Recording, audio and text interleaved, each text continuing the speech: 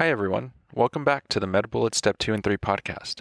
In today's episode, we cover the topic of herpes zoster, or shingles, found under the infectious disease section at medbullets.com. Let's begin with a clinical snapshot. A 45-year-old woman presents to the emergency room for a rash on her face. She reports that this rash started as a small, flat, red rash yesterday, but progressed to a very painful rash. She also reports some blurry vision in her right eye. She has a past medical history of lupus and is on long-term steroids.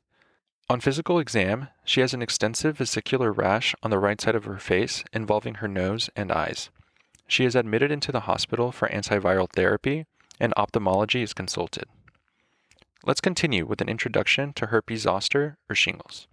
With regards to its classification, remember that varicella zoster virus, or VZV, is an enveloped, linear, double-stranded DNA virus. It is also known as human herpes virus 3, and it is transmitted via respiratory secretions and direct contact with skin lesions. Also remember that it causes chickenpox, herpes zoster or shingles, encephalitis, meningitis, and pneumonia. With regards to epidemiology, remember that demographically, herpes zoster occurs in elderly populations. Encephalitis and pneumonia will also occur in the immunocompromised, and it affects men more often than women. Risk factors include immunosuppression, advanced age, and previous infection with VZV. The pathogenesis involves the virus infecting T cells first, but then the virus becomes latent in the dorsal root ganglia or trigeminal ganglia. And reactivation of the latent virus will then cause herpes zoster, which is often precipitated by immunocompromise or stress. In terms of prevention, remember that there is a recombinant vaccine for herpes zoster that is available for adults over the age of 50. And there is also a live vaccine that is available for adults over the age of 60. And with regards to prognosis, remember that complete healing may take more than 1 month. Moving on to the presentation, remember that symptoms are often preceded by a prodrome of itchiness or tingling, which will then develop into a painful rash. On physical exam, one will note a painful unilateral vesicular or pustular skin eruption along a single dermatome, which does not cross midline. This may involve the eye in what is known as herpes zoster ophthalmicus, and will be in the distribution of cranial nerve 5. It may also involve the ear in Ramsay-Hunt syndrome or herpes zoster oticus, and this is in the distribution of cranial nerve 7. Other studies that may be performed include labs such as a zinc smear, which may demonstrate multinucleated giant cells. One may also perform a polymerase chain reaction or direct fluorescent antibody staining. And when making the diagnosis, remember that most cases are clinically diagnosed, but in atypical cases, laboratory examination may be useful. And in terms of the differential, make sure to think about herpes simplex virus, with a distinguishing factor being that it typically does not present in a dermatomal fashion. Also think about contact dermatitis, with a distinguishing factor being that it is typically more itchy than painful. And in terms of treatment, remember that the management approach for herpes zoster involves antivirals as the first line of therapy. Specific medical treatment options include oral antivirals, which are indicated for all patients with shingles. Specific drugs include valacyclovir, famciclovir, and acyclovir. Intravenous antivirals are indicated in patients with visceral or central nervous system disease, and specific drugs include acyclovir. Analgesics are also indicated in all patients, but do not give aspirin because of the risk for Reye syndrome. And complications related to herpes zoster include disseminated disease, which may be seen in immunocompromised patients and often involves the viscera. There may also be post-herpetic neuralgia, which is very common, as well as fetal complications, which may include blindness, scarring, and limb hypoplasia. And finally, remember that there may be vision loss, corneal anesthesia, and keratitis from herpes zoster ophthalmicus. Now that we've discussed the major points relating to herpes zoster, let's walk through some questions to apply what we've learned and get a sense of how the topic might be tested. For the first question, consider the following clinical scenario. A 65-year-old man presents to the emergency department with ear pain and is concerned that he has had a stroke. The patient states that this morning he had trouble moving one side of his face. Otherwise, he has noticed worsening ear pain over the past 2 days. The patient has a past medical history of diabetes and hypertension. His temperature is 98.5 degrees Fahrenheit, or 36.9 degrees Celsius.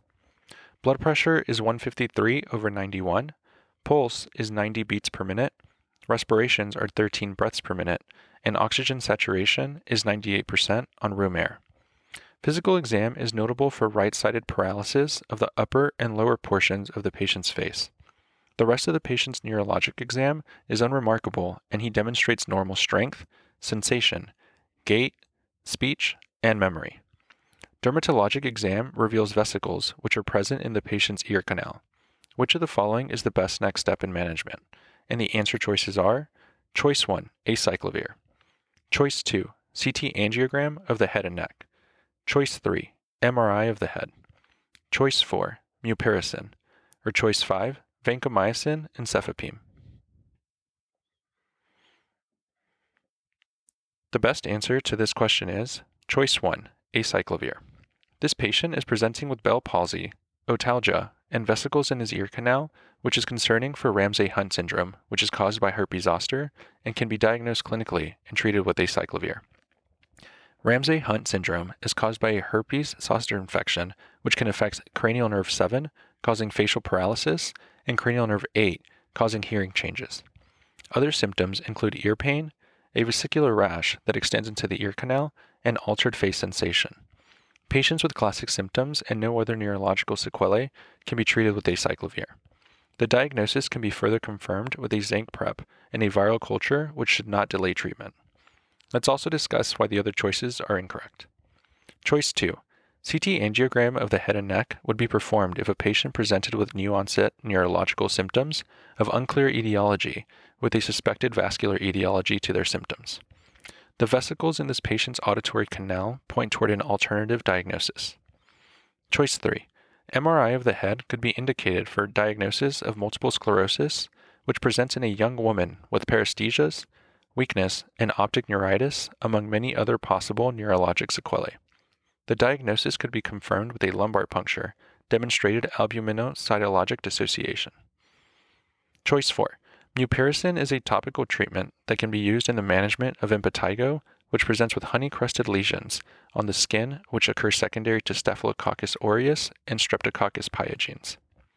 Choice 5. Vancomycin and cefepime could be appropriate management of malignant otitis externa, which presents with ear pain, edema, and granulation tissue in the ear canal. This is a life-threatening condition that is more common in elderly and immunosuppressed patients. Workup includes imaging such as CT scan or MRI, biopsy, broad-spectrum antibiotics that cover Pseudomonas aeruginosa, and possible surgical intervention. Finally, a bullet summary. Ramsay-Hunt syndrome is a herpes zoster infection that is treated with acyclovir. For the second question, consider the following clinical scenario. A 45-year-old woman presents to the ophthalmologist with a complaint of redness and photophobia in her right eye for the past 2 days. She says that she noticed these changes after her young nephew accidentally brushed the end of a hockey stick directly into her eye when they were playing in the backyard, although she was surprised to feel an absence of significant eye pain during the incident or afterwards. She also notes that vision in her right eye has become more blurry in the past year. On slit lamp exam, the ophthalmologist finds a large corneal abrasion with fluorescein staining, as well as evidence of corneal scarring from previous eye trauma. The patient is found to have an absent corneal reflex in her right eye. Which of the following conditions would most likely be present in her past medical history? And the answer choices are Choice 1, herpes zoster infection. Choice 2, nuclear sclerotic cataract. Choice 3, orbital cellulitis. Choice 4, sarcoidosis. Or Choice 5, Sjogren syndrome. The best answer to this question is Choice 1, herpes zoster infection. This patient, presenting with a corneal abrasion and evidence of repeated corneal trauma without corneal sensation, likely has had damage to the ophthalmic division of the trigeminal nerve, or V1, which can occur after herpes zoster infection affecting the trigeminal nerve. Herpes zoster infection, or shingles, manifests as a reactivation of a latent varicella zoster virus infection in a specific nerve and typically presents as a painful skin rash along a dermatome. About 10 to 20% of herpes zoster cases involve the eye, which is known as herpes zoster ophthalmicus, and can result in keratitis that often is associated with corneal denervation and subsequent loss of corneal sensation. Patients with loss of corneal sensation are susceptible to repeated corneal abrasions from trauma and corneal scarring. Let's also discuss why the other choices are incorrect. Choice 2. Nuclear sclerotic cataract, the most common type of cataract, in which the central portion of the crystalline lens hardens and yellows gradually over years, does not affect corneal sensation. Patients with nuclear sclerotic cataracts will have blurriness of vision, poor vision in dark settings, and glare. Choice 3. Orbital cellulitis is an inflammation of the soft tissues of the eye socket, most commonly from the spread of a bacterial infection to the orbit from the adjacent sinuses, skin, or through the blood. Loss of corneal sensation is not a direct complication by orbital cellulitis. Choice 4. Sarcoidosis is a systemic inflammatory disease that commonly includes uveitis as a clinical manifestation, resulting in blurred vision, photophobia, redness, and pain. Corneal sensation is not directly affected. Choice 5. Sjogren's syndrome is a chronic inflammatory condition that leads to dry eyes, also known as keratoconjunctivitis sicca, but does not affect corneal sensation. Finally, a bullet summary. Herpes zoster ophthalmicus infection can cause corneal denervation. For the third question, consider the following clinical scenario. A 59-year-old man presents to the emergency department with a painful rash. The patient states that he had felt an electrical-like pain in the area for the past couple of days, but today he noticed a rash. The patient has a past medical history of diabetes, which is well controlled with metformin and insulin. His temperature is 97.6 degrees Fahrenheit, or 36.4 degrees Celsius. Blood pressure is 133/83. Pulse is 80 beats per minute. Respirations are 12 breaths per minute, and oxygen saturation is 98% on room air. Physical exam reveals a vesicular papular rash in a dermatomal distribution. Which member of the human herpes virus family is the most likely etiology of this patient's symptoms? And the answer choices are: Choice 1, HHV1. Choice 2, HHV3. Choice 3, HHV4. Choice 4, HHV6. Or choice 5, HHV8.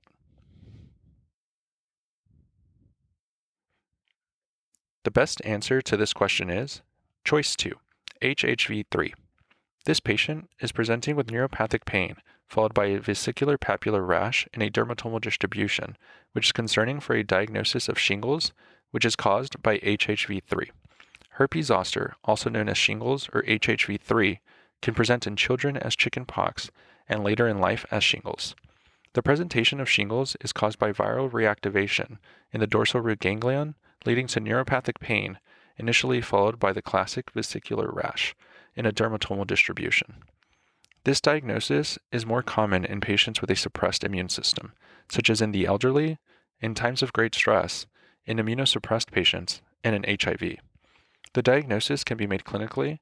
However, a viral culture or PCR is the most accurate test. The treatment of choice is an antiviral agent such as acyclovir. Let's also discuss why the other choices are incorrect. Choice 1.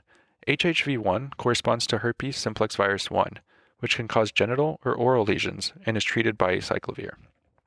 It presents with initial neuropathic pain that progresses to vesicles followed by ulcers. Choice 3. HHV4 corresponds to Epstein-Barr virus, which can cause infectious mononucleosis, which presents with malaise, fatigue, posterior cervical lymphadenopathy, and splenomegaly. Choice 4. HHV6 corresponds to roseola, which typically presents in pediatric patients with a high fever that can cause febrile seizures, followed by an afebrile phase with a rash, which demonstrates an erythematous macular eruption of discrete red lesions. Choice 5. HHV8 describes Kaposi sarcoma, which presents in patients with HIV with red and violaceous plaques on the skin, with a CD4 count less than 100 per millimeter cubed. Finally, a bullet summary. Shingles presents with a dermatomal vesiculopapular rash and is caused by HHV3. That's all for this review about herpes zoster. We hope that was helpful. This is the MedBullets Step 2 and 3 podcast, a daily audio review session from MedBullets, the free learning and collaboration community for medical student education. As a reminder, you can follow along with these podcast episodes by reviewing the topics directly on medbullets.com. You can listen to these episodes on the MedBullets website or phone app while reading through the topic. If the MedBullets podcast has been valuable to you, we'd be thrilled if you considered leaving us a 5-star rating and writing us a review on Apple Podcasts. It will help us spread the word and increase our discoverability tremendously. Thanks for tuning in. We'll see you all tomorrow, right here on the MedBullets Step 2 and 3 podcast.